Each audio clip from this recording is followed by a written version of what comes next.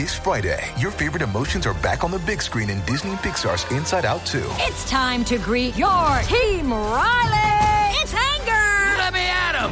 Fear. Safety checklist is complete. Disgust. Ew. Sadness is in the house. Oh, no. Hello, I'm anxiety. I'm one of Riley's new emotions. Disney and Pixar's Inside Out 2. There's a part 2? We're going! Rated PG. Parental guidance suggested. Only in theaters Friday. Get tickets now.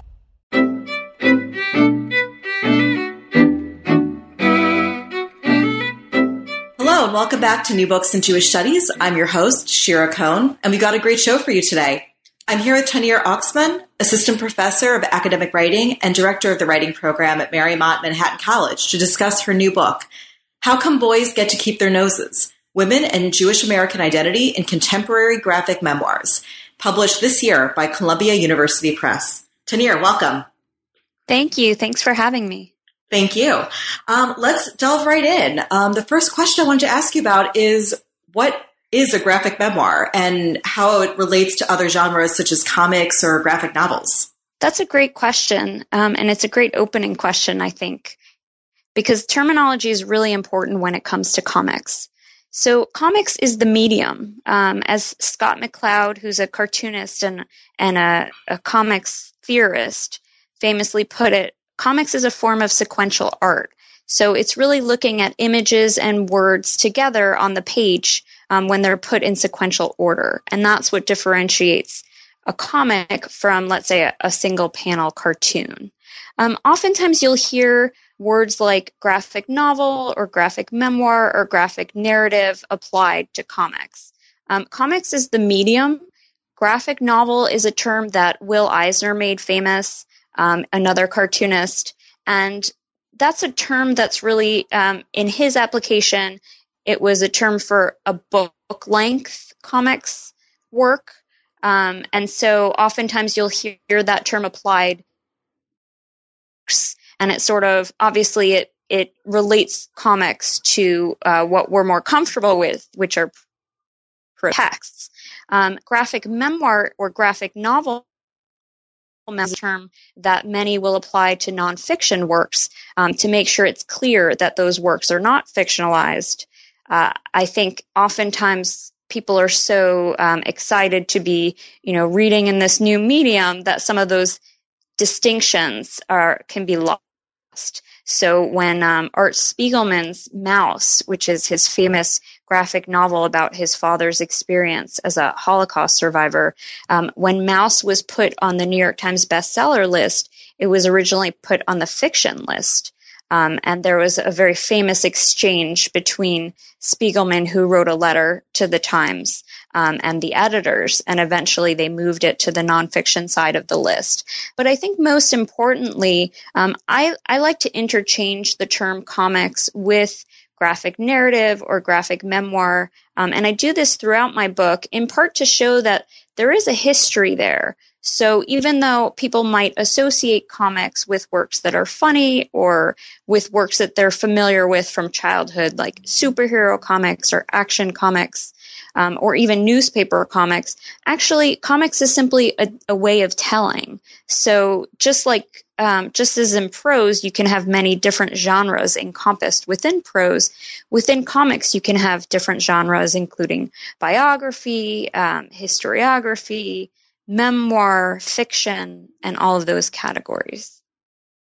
And what brought you to studying this genre? It was not a direct path. It was a very circuitous route, actually. So I started with an interest in graduate school in memoir and memoir theory. And that is specifically questions about what happens when we construct stories about our lives. How do those stories actually help the way that we think about experience life? So that connection between the narrative and the actual lived person. A lot of the authors that I was encountering actually really used the visual in their works, whether by including lots of visual terminology or description inside of their prose works, or in actually using visual images such as photographs or drawings or cartoons. I think oftentimes I like to think about the comics that I look at, the autobiographical comics that I look at, as parts of the family album, the parts that you don't see in the album. So if you think about, don't necessarily have family albums in the same way, but once upon a time when we all had our family albums at home, of those happier moments, celebrations, graduations, the moments that aren't in the family album are what's happening underneath the surface, or the unhappier moments, the traumatic moments, the moments of grief. You don't typically see a photograph of a divorce in a family album. And so the way that I like to think about the comics that I write about, the autobiography, is that they're sort of showing what's hidden in the family album. But of course, a family album in a way, because all of these writers are engaging with moments from their youth. Or, as you said, this is a really deeply personal experience for the authors that you're discussing. And I'm wondering if you can say a bit more about what this term that you coined, disaffiliation, is and how it appears throughout the works that you're looking at. Sure. Yeah. The term disaffiliation, I put a little hyphen in it. So it is a term that I coined. What I was really trying to answer was the question of, in contemporary post-war America, what does Jewish identity mean if you don't necessarily have a religious affiliation, if you don't necessarily have religious beliefs? And what I found with many of the authors that I was looking at is that their identification with being Jewish actually started with a disidentification. In other words, they all have a kind of partial affiliation, a partial connection to being Jewish, and that partial connection is oftentimes rooted in a kind of rejection of one thing or another. And that thing really is dependent on the particular author.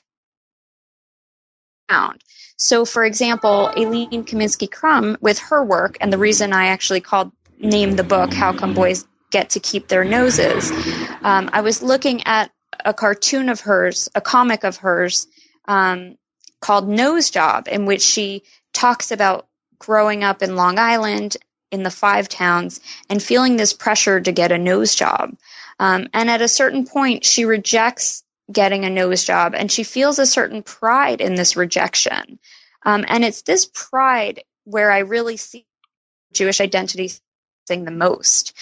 It's in standing apart from the Jewish community and the pressures of the Jewish community that surrounds her. For lots of the authors I was looking at, the disaffiliation really comes in when they start to feel pressure, whether it's pressure to date Jewish guys and marry Jewish men, or it's pressure to participate in Jewish holidays or Jewish events, pressure to be thought of in a certain way as Jewish, pressure to fit a certain stereotype. So for me, disaffiliation was a way of naming that sort of partial identification that really starts with certain aspects of what people think of as being Jewish. So, Tanir, when we talk about the different authors that you look at and the ways in which they express a form of disaffiliation, I'm wondering how you selected the authors that you did, and also to what extent are they aware of each other? Do the younger authors you look at acknowledge Aileen Kaminsky-Crumb at all? Yeah. So Aileen Kaminsky-Crumb, she's called herself the great-grandmother of autobiographical comics. And I think that's very true for her. Lots of the women that I write about, all of them are familiar with her. I think if you're an autobiographical cartoonist, you've read Aileen Kaminsky-Crumb. Her comic Goldie, which appeared in 1972, is considered the autobiographical comic by an American woman. All of them were heavily influenced by Aileen Kaminsky-Crumb one way or another. The other influence that she had was she published an anthology. She co-published an anthology with his works. So she not only published her own autobiographical comics, but she also made famous other women, and she really helped promote other women's works. So I do think there's lots of connections there for the younger cartoonists with Aileen Kaminsky-Crumb, and they oftentimes will mention her works in Vanessa Davis has a comic where she brings in Aileen Kaminsky Crumb as well as Aileen's husband, Robert Crumb, who's also a famous underground cartoonist. In terms of how I came up with the authors that I wrote about, I was really interested in finding authors who were grappling in some way with their Jewish identity.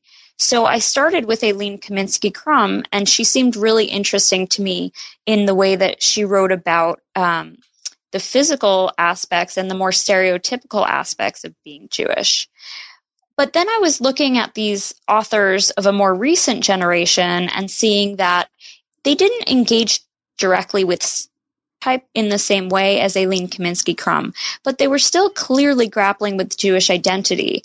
All of them are invested in being Jewish. Not a single one hides the Jewishness in their works. It's all very apparent, but it's also not it's clearly not their primary goal in writing their works. And that was very interesting to me. It was very intriguing to me to think about.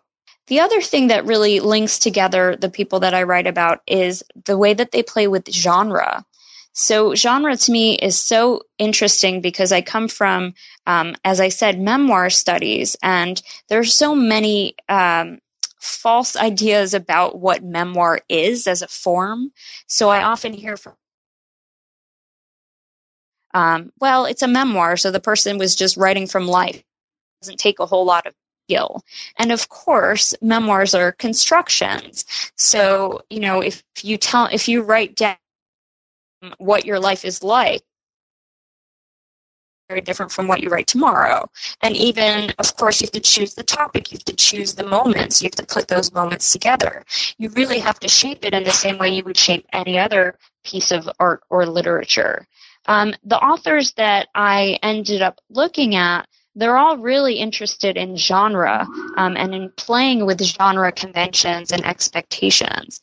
So, for example, Lauren Weinstein, who's one of the cartoonists that I write about, she has a wonderful graphic memoir called Girl Stories, which is really a young girl, as though she's telling us the events as they're unfolding.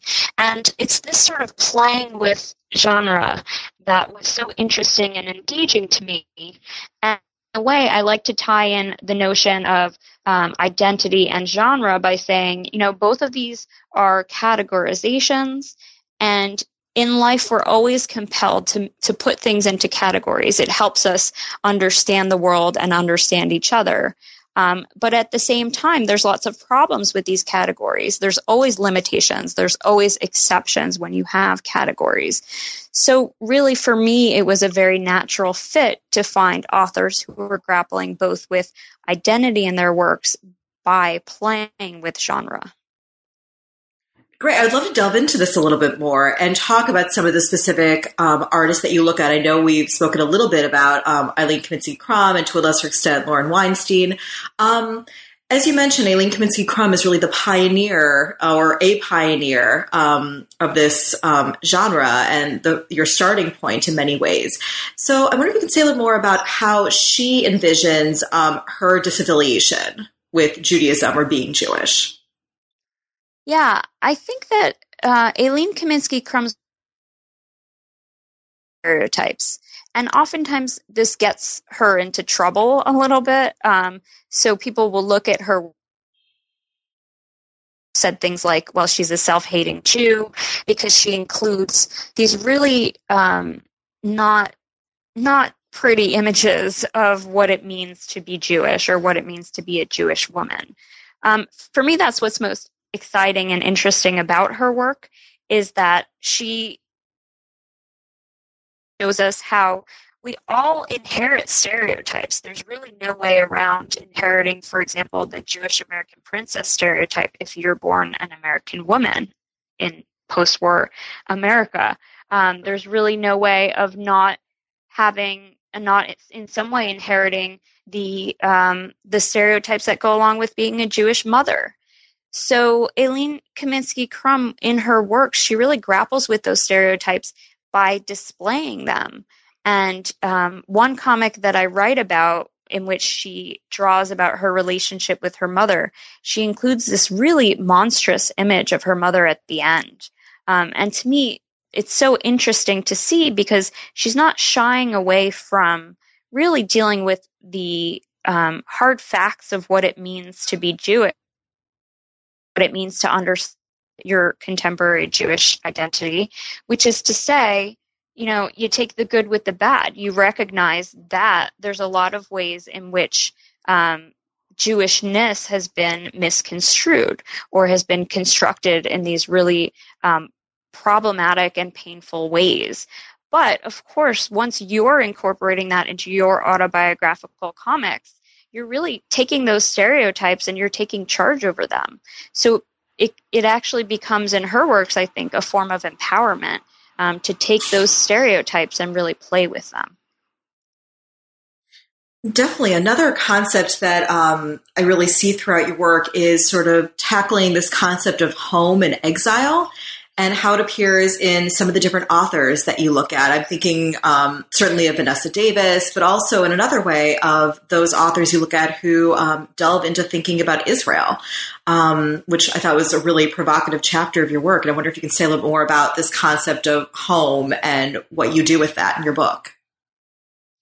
Sure. Yeah, it is a provocative chapter, I think, as anything written these days about Israel is want to be. I looked at two works by contemporary American women who were really grappling with their identity in relationship to Israel. And one of the central questions I was starting with was, what does it mean to grow up American? What does Israel stand for in terms of American identity? And one of the things I was seeing for these two particular authors, although they do this, they come at it in very different ways, is this kind of grappling with the Israel, and the disaffiliation is really disaffiliating from the assumption that just because you're Jewish, you necessarily support the Zionist cause, or conversely, just because you're a progressive secular Jew, you necessarily don't support the cause. So I think what I was really trying to show was the complications involved. I think also comics are so exciting and interesting to me because they show place. So there's a way in which these two cartoonists in particular start to make you think about what it means to travel someplace else and the kind of connections that we make between who we are and where we are. So, for example, there's this wonderful scene in Sarah Glidden's How to Understand Israel in 60 Days or Less in that book where she's at the airport and she's being asked by airport security questions, to sort of security questions. And one of the questions is about, when did you have your bat mitzvah? How many people came? These very specific questions. And ostensibly it's to make sure she's, she's properly Jewish. That makes her more secure. And she incorporates these two images of herself side by side. And one is airport wearing this kind of green outfit that she's been pictured in already. And then there's a kind of flashback to her bat mitzvah, and she's wearing a bat mitzvah dress in a similar shade. And so suddenly you have these two different places and these two different times, but they're really brought together on the page. And that's something that comics can do, is make us really think about difference in this new way and think about the ways that our past selves really affect who we are today. Our past experiences are continually affecting who we are today, but also how even in the present, we have these sort of different states of mind that affect us. So,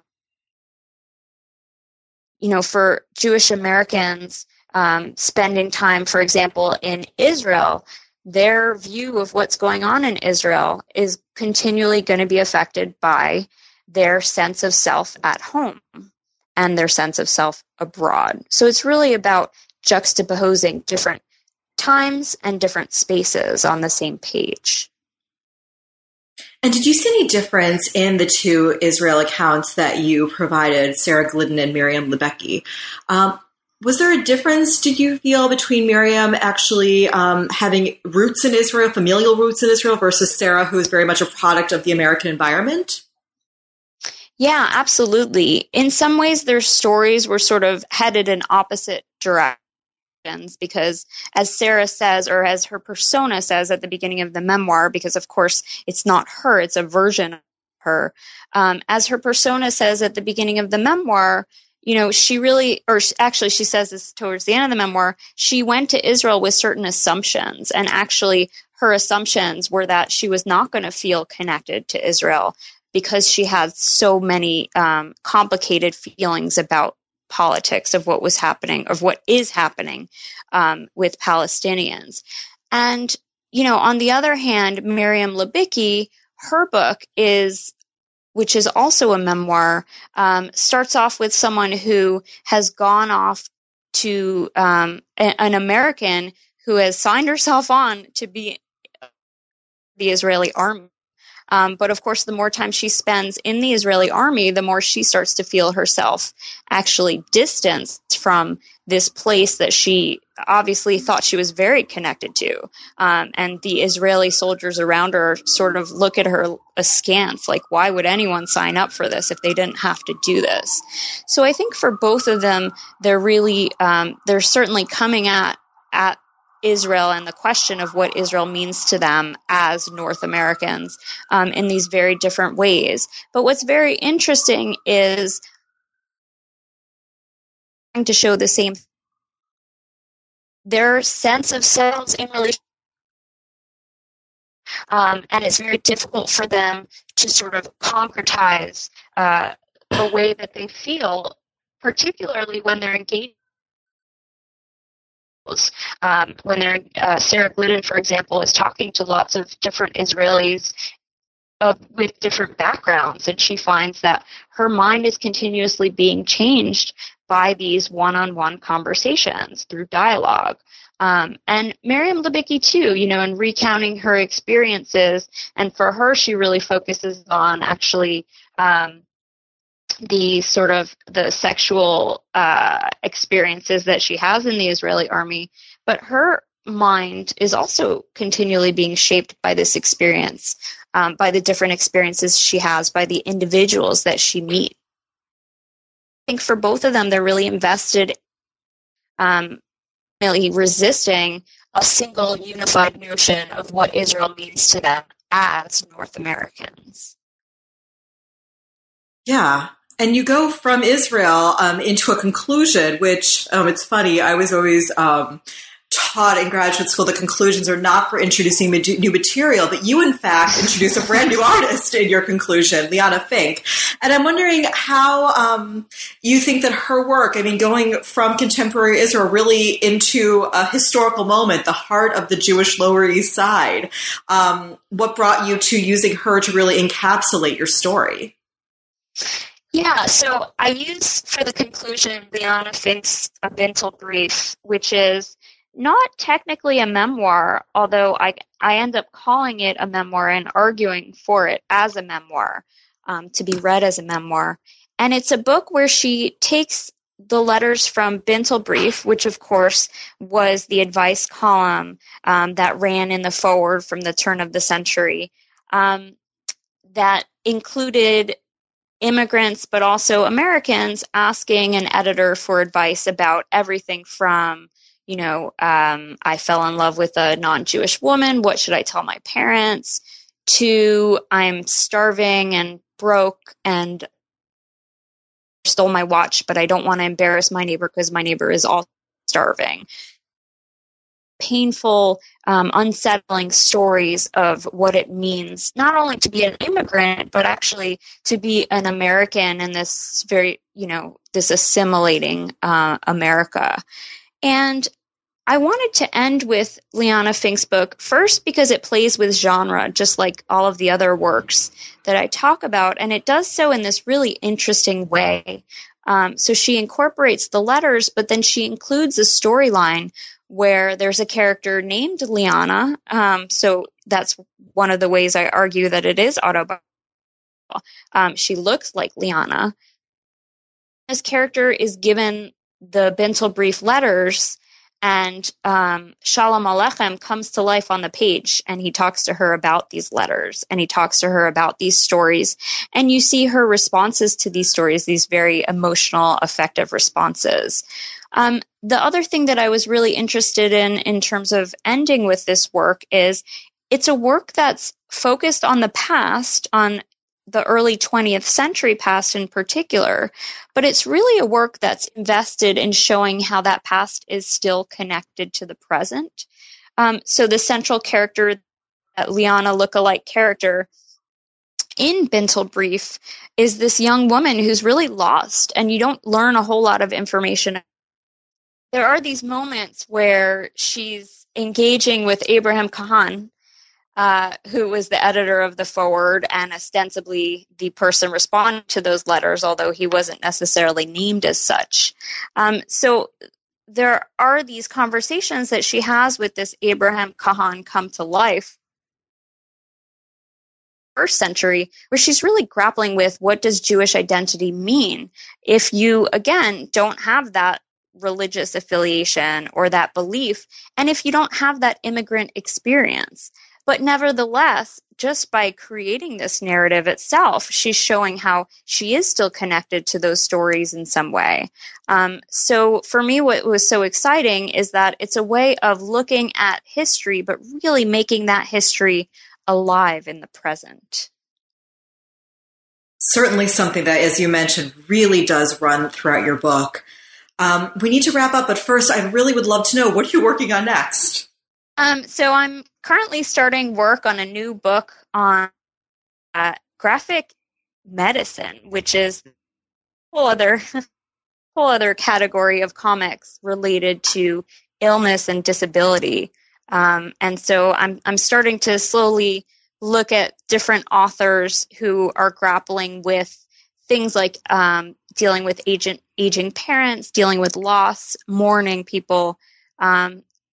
It's not necessarily all Jewish authors in this case, although there will be a fair amount of Jewish cartoonists that I'll be looking at. In seeing, how do you visualize loss and absence on the page, and what are the ways in which cartoonists can help think in a slightly different way about visualizing loss. Wow, I look forward to hearing how this project develops. Well, Tanir, thank you so much for being on the show today. And again, the book is by Tanir Oaksman, How Boys Get to Keep Their Noses, Women and Jewish American Identity in Contemporary Graphic Novels, published in 2016 by Columbia University Press. Thanks again for listening. We'll see you next time.